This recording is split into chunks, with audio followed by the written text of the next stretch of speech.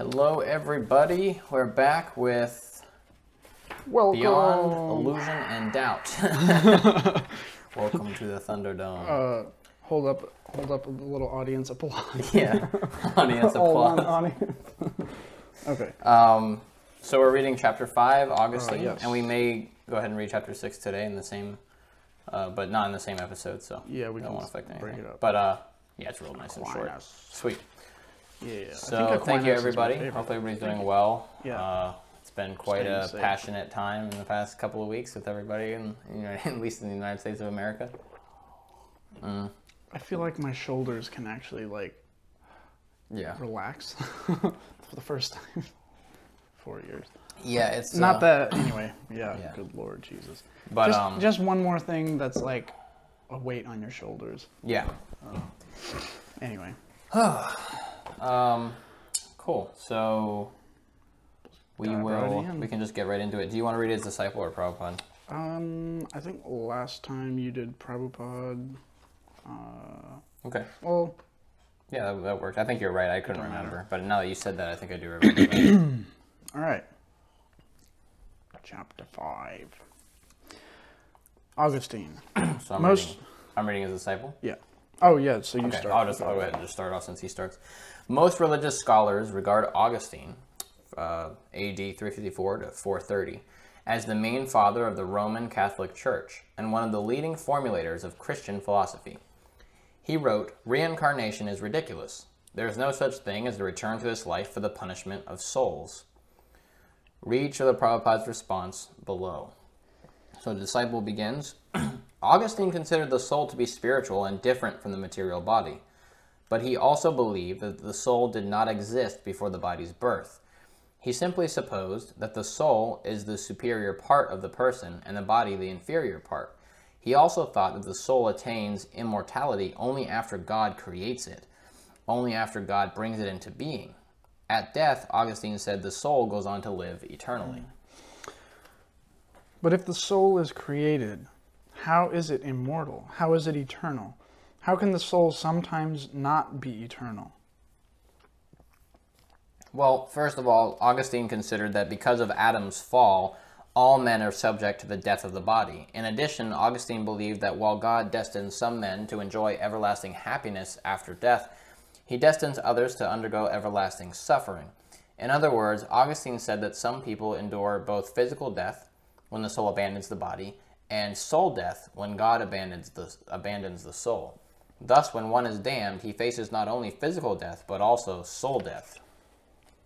Figuratively speaking, when one forgets his identity as a servant of God, he undergoes a kind of death, but actually the soul is eternal. So what Augustine calls soul death is actually forgetfulness of God. Of course, until one acquires freedom from material existence, one is spiritually dead, even though still existing in the material form. Forgetfulness of one's real identity is a kind of death, because only when one is alive to God consciousness is he actually alive. In any case, the soul is eternal and survives the annihilation of the body. Augustine would consider that in some cases the forgetful stage is everlasting, that God eternally abandons the damned soul to eternal perdition. This is not so, thank God. Yeah, right. I mean, that sounds so, grim.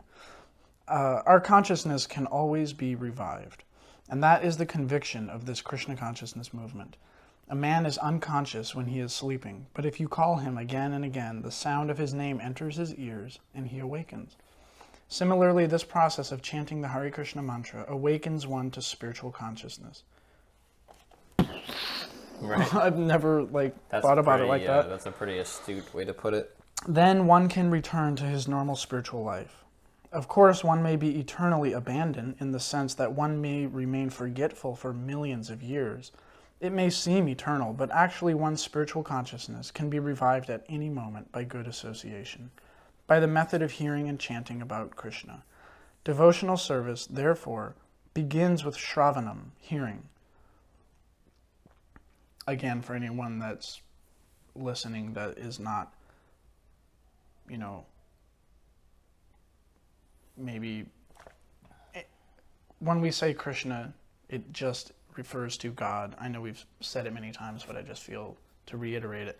It's just the name that we choose to call God, which means he who attracts everything. Yeah, the all-attractive one. The all-attractive one. So Krishna, God, Anyway. Devotional service therefore begins with Shravanam, hearing. In the beginning, especially, hearing is very important. If one hears the truth from a self-realized soul, one can awaken to spiritual life and remain spiritually alive in devotional service. Augustine rejected the idea that the various material bodies in this world are like prisons for the punishment of sin. The soul is essentially part and parcel of God. But in this material world, the soul is factually imprisoned in different types of bodies. In the Bhagavad Gita, chapter 14, text 4, Krishna says, Sarva yoni shukamteya murtaya sambhavantiya tasam brahma maya mahadyonir aham bija pradapita. Translation.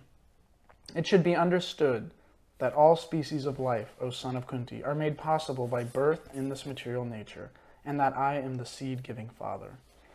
For material nature, the mother, end translation. Elsewhere in the Bhagavatam, just as a little side note, you're about to drop your thing. So when he says, I'm the seed-giving father, I take it as him referring to the actual act of implanting the consciousness within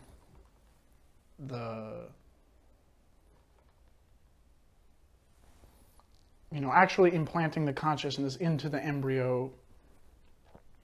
So, it's due to his potency that consciousness, which is a symptom of the soul, which is a part of him, is getting... Anyway. From material nature, the mother, different species are coming. The living entities are found in earth, water, air, and even fire. The individual souls, however, are part and parcel of the Supreme Lord, who impregnates them within this material world. The living entity then comes out into the material world through the womb of some mother. It appears that the soul is coming out of matter, but the soul is not composed of matter. The soul, always part and parcel of God, simply assumes different types of bodies, according to his pious or impious activities and desires. The desires of the soul actually determine higher or lower bodies, but in any case, the soul is the same.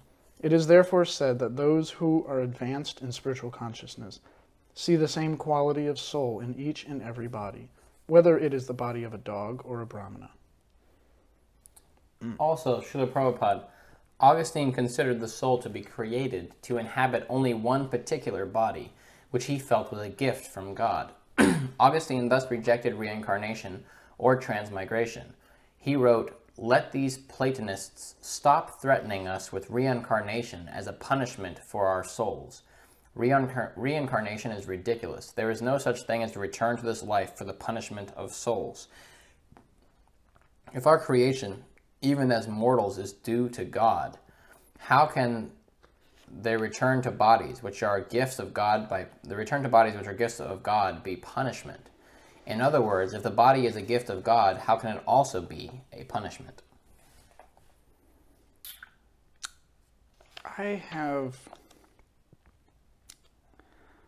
I just find it ridiculous, to use his word. So he thinks reincarnation is ridiculous, yet the idea that a soul can be sent to hell for eternity is not ridiculous. Yeah, that doesn't make any sense. Okay, whatever. All right, Srila Prabhupada. Does he think that when someone takes the body of a hog or a similar lower creature, that is not punishment? Why does one person get the body of King Indra or Lord Brahma and another the body of a pig or an insect? How does he explain the body of a pig? If the body is a gift from God, it can also be a punishment from God. When one is rewarded, he gets the body of a Brahma or an Indra, and if he is punished, he gets the body of a pig. So the degree of punishment or suffering depends on the kind of body one has? Yes. There are many people who are well situated, and there are others who are suffering. Suffering and enjoyment takes place according to one's body. That is explained in the Bhagavad Gita 2.14. Matra sparshas tu konteya sitoshna sukadukada agamapayino nityas tamstatikshas vabharata.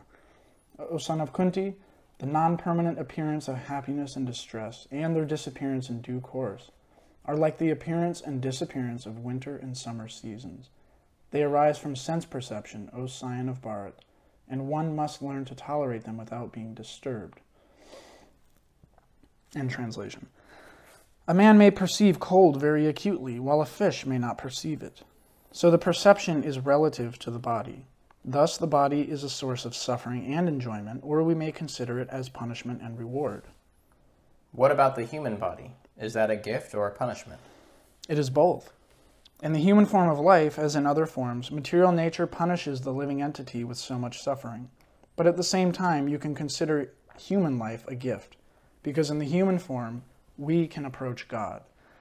We should think that if God has given us this body for our punishment, it is His mercy, because by undergoing His punishment willingly and practicing Krishna consciousness, we may become purified and progress towards God.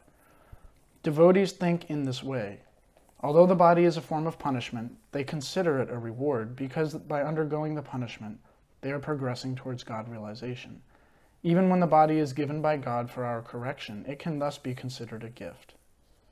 According to Augustine, the physical body precedes the spiritual. He writes, if there is a natural physical body, there is also a spiritual body. But it is not the spiritual that comes first, but the physical, and then the spiritual. No. Every living entity has an eternal spiritual body, which exists before he takes on a material body. As we said, entering the material body is a kind of punishment. Every soul is eternally part and parcel of God. But because of some sinful activity, the living entity comes into this material world. By sinful, it doesn't, we've talked about this before, but it doesn't mean that while with God you did something heinous, like in the example of Adam and Eve. Yeah. Sinful meaning you did something which accrues a reaction. Yeah. Whether it's good or bad. That's generally what he means when he refers to sin. It's not like in the Christian sense where it just means only evil. Yeah. So the sin that we originally commit is thinking that we want to be the enjoyer, we want to know what it's like. You know, I explained to Shruti the other day, like, you know, there's a part of you when you see a famous person on TV. There's a little part of you sometimes that's like, oh wow, I wonder what it would be like to be the center of attention like that. Yeah. That is the sin that we commit. And because Krishna resides, you know, he's omnipotent, he can understand, he has a personal relationship with everybody. And so because he loves us so much, according to, you know, our philosophy, he's able to instantly understand our desire, and he grants us our desire because of the love that he has for us. Yeah. So that is, anyway.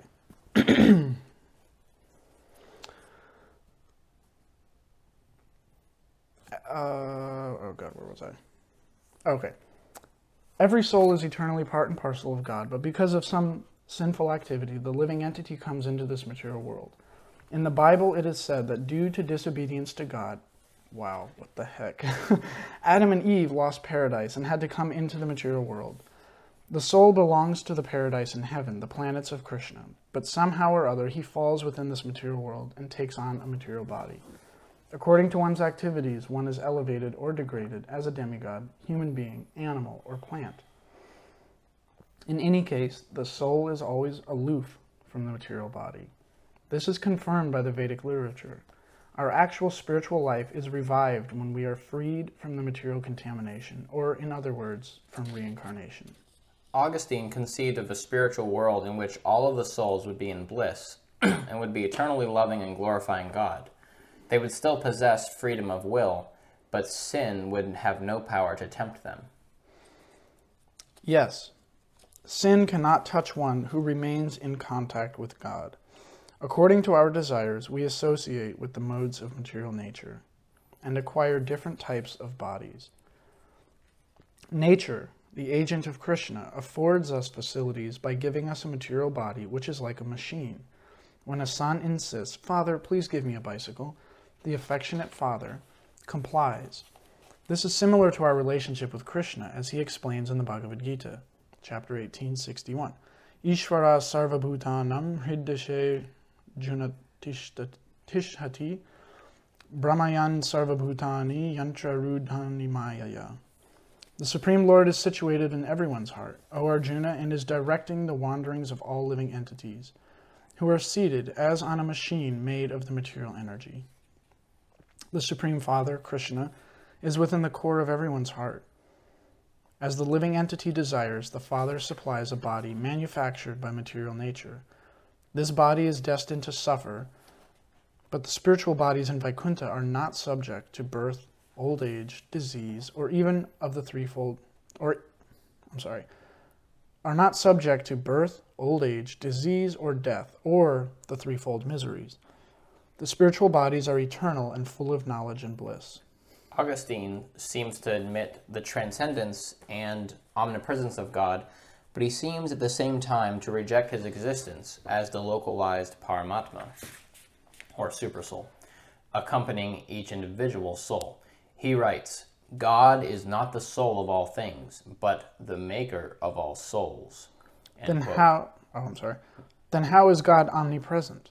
The Paramatma is described as the all-pervading supersoul, both in the Brahma Samhita and the Bhagavad Gita. Besides the verse I have just mentioned, elsewhere in the Bhagavad Gita, 13:23, Krishna says, Upadrastanyumanta cha bharta bhokta maheshvara paramatmeti chapyukto dehismin purushapara. Yet in this body there is another, a transcendental enjoyer, who is the Lord, the supreme proprietor, who exists as the overseer and the permitter, and who is known as the Supersoul. The Supersoul is also present within every atom. Vishtabhyayam idam krishnam ekam shena shtito jagat. With a single fragment of myself, I pervade and support this entire universe. Bhagavad Gita 10:42. So God's all-pervading Paramatma feature cannot be denied. For Augustine, the human mind and soul, he called it the reasonable soul, were one and the same. No, they are different. The soul is placed in various bodies that have different ways of thinking and feeling and willing. Different minds. For instance, a dog's mind is not equal to that of a human being. But this is not to say that a dog does not have a soul. So the mind differs according to the body, but the soul always remains the same. Well, because he lumped together the soul and the mind, Augustine held that the souls of animals are not the same as the eternal, reasonable souls of human beings. In this way, he could justify animal killing. He wrote, quote, "Indeed, some people try to stretch the prohibition, 'Thou shalt not kill,' to cover beasts and cattle, and make it unlawful to kill any such animal. But then why not include plants and anything rooted in and feeding on the soil? Putting this nonsense aside, we do not apply 'Thou shalt not kill' to plants, because they have no sensation, or to irrational animals that fly, swim, walk, or creep, because they are linked to us by no association or common bond. By the Creator's wise ordinance, they are meant for our use, dead or alive. It only remains for us to apply the commandment, 'Thou shalt not kill,' to man alone, oneself and others." The Bible says, "Thou shalt not kill," without qualification. Excuse me. Of course, our Vedic philosophy does admit that one living entity serves as food for another. That is a natural law. As stated in the Srimad Bhagavatam, those animals who have hands eat animals without hands, and the four-legged animals eat animals that cannot move, as well as vegetables. So the weak are food for the strong. One must eat an animal or a vegetable, whatever the case. One must inevitably eat some living entity. It thus becomes a question of selection. However, our Krishna consciousness philosophy does not teach us to select our food on the basis that plant life is less sensitive than animal life, or that animal life is less sensitive than human life. We consider all human beings, animals, and plants to be living entities, spirit souls. So apart from vegetarian or non-vegetarian diets, we are basically concerned with Krishna Prasadam, food offered to Krishna with love and devotion. We simply take the remnants of whatever Krishna eats. In the Bhagavad Gita 9.26, Sri Krishna says, Patram pushpam phalam toyam yome bhakta prayachati tadaham bhakti upahritam ashnami prayatatmana. Translation: if one offers me with love and devotion a leaf, a flower, a fruit, or water, I will accept it. This is our philosophy. We are concerned with taking the remnants of Krishna's food, which we call prasadam, mercy. Since we want to act on the level of loving devotion to Krishna, we have to find out what he wants and offer him only that. We cannot offer him anything undesirable or unasked for, so meat, fish, and eggs cannot be offered to Krishna.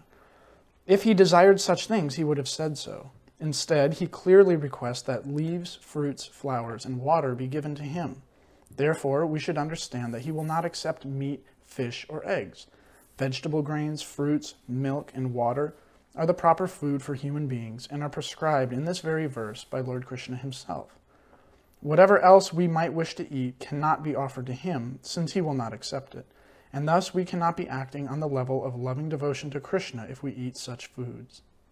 Concerning peace, Augustine writes, peace between a mortal man and his maker consists in ordered obedience, guided by faith, under God's eternal law. Yes.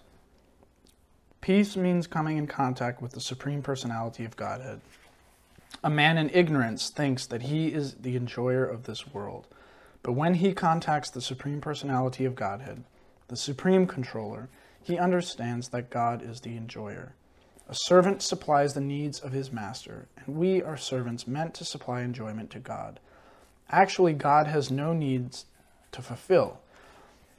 The interesting thing is, according to our philosophy, right, that statement, and we are servants meant to supply enjoyment to God,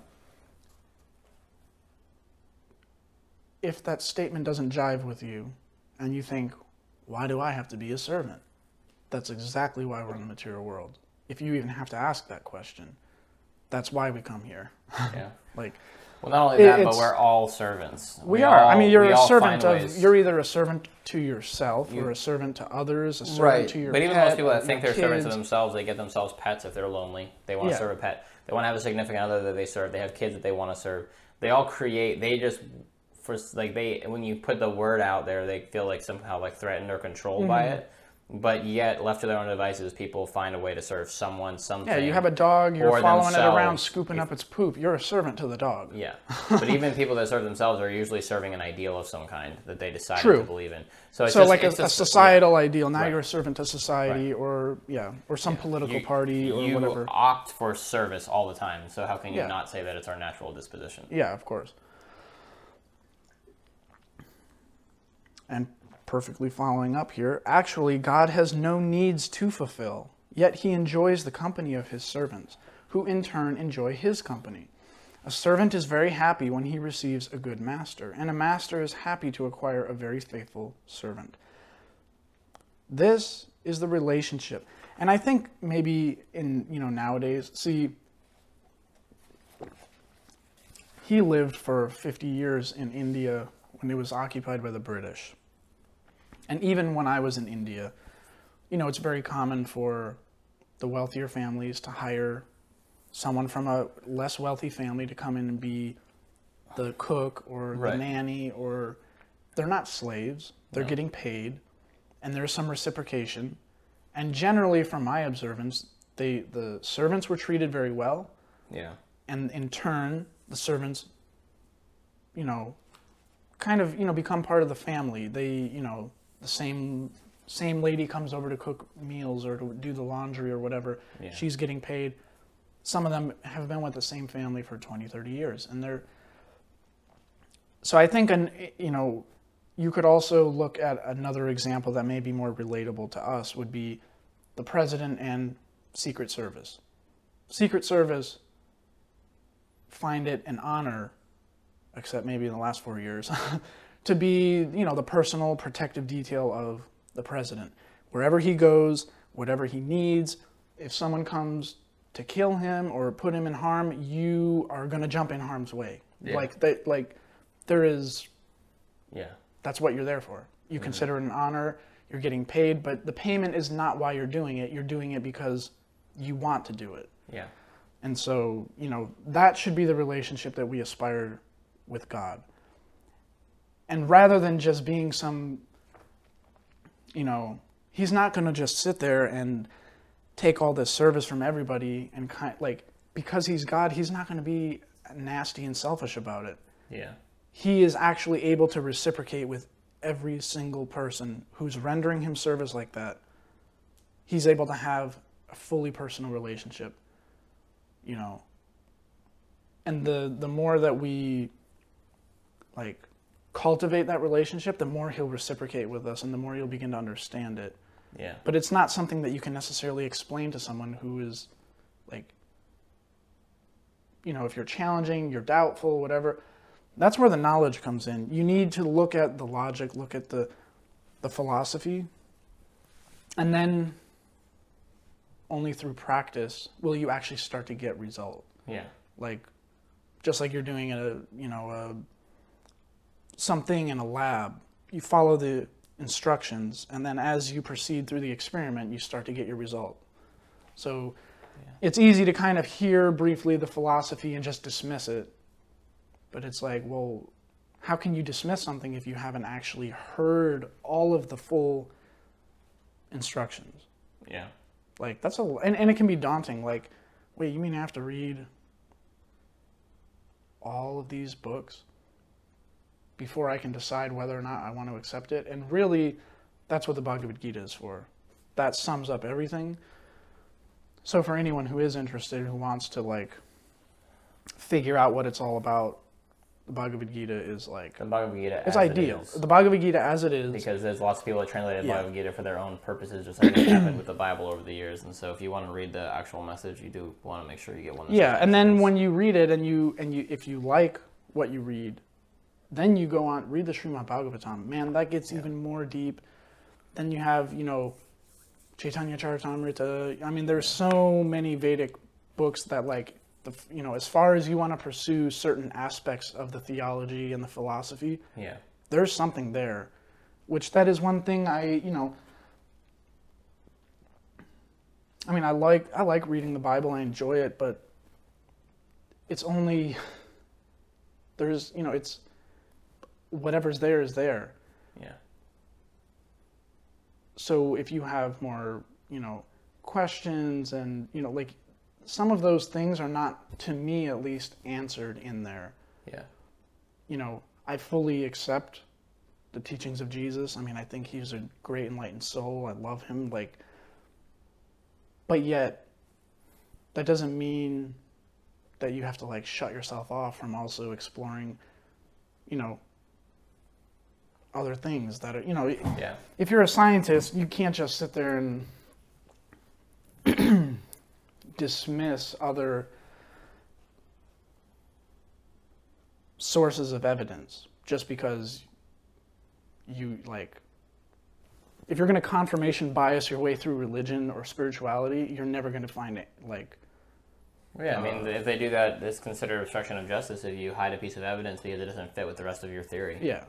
If you lose it on the way to wherever you're supposed to be, evidence lockup, because you decide that one piece is going to make them, it's going to let a guilty person walk if I submit that to evidence. Or maybe the person's not guilty, which is why I would let him walk. The way people think these things through is you can't just ignore facts because it's not what you initially thought or what you currently agree with in your mind. It's not the way the world works. And why, if you are so firm in your faith, I would say then what's the harm in reading other religion scriptures to see what you can learn? Just because you're reading it doesn't mean you have to agree with what you're reading. Yeah. But if you read it with an open mind, then it will make you question certain things, or maybe you will think, well, wow, I've thought this all along. This is an interesting way to think about it. Yeah. It at least creates a discussion in your mind. Yeah. Or that you can have with other people, which is why we do this. Yeah. It's really nice.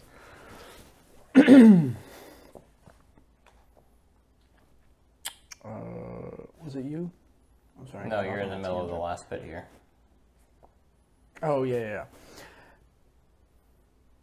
This is the relationship between the individual soul and God, and when this relationship is destroyed, it is said that the individual soul exists in Maya, or illusion.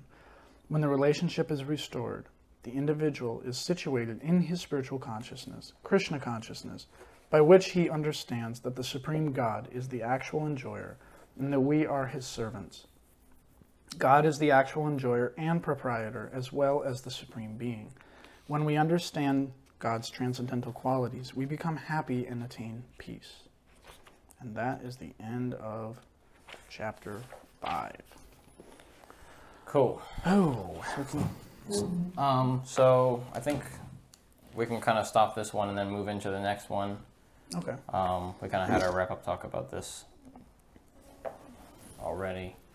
So thank you guys for listening. Don't forget to share with a friend, and see you in the next one.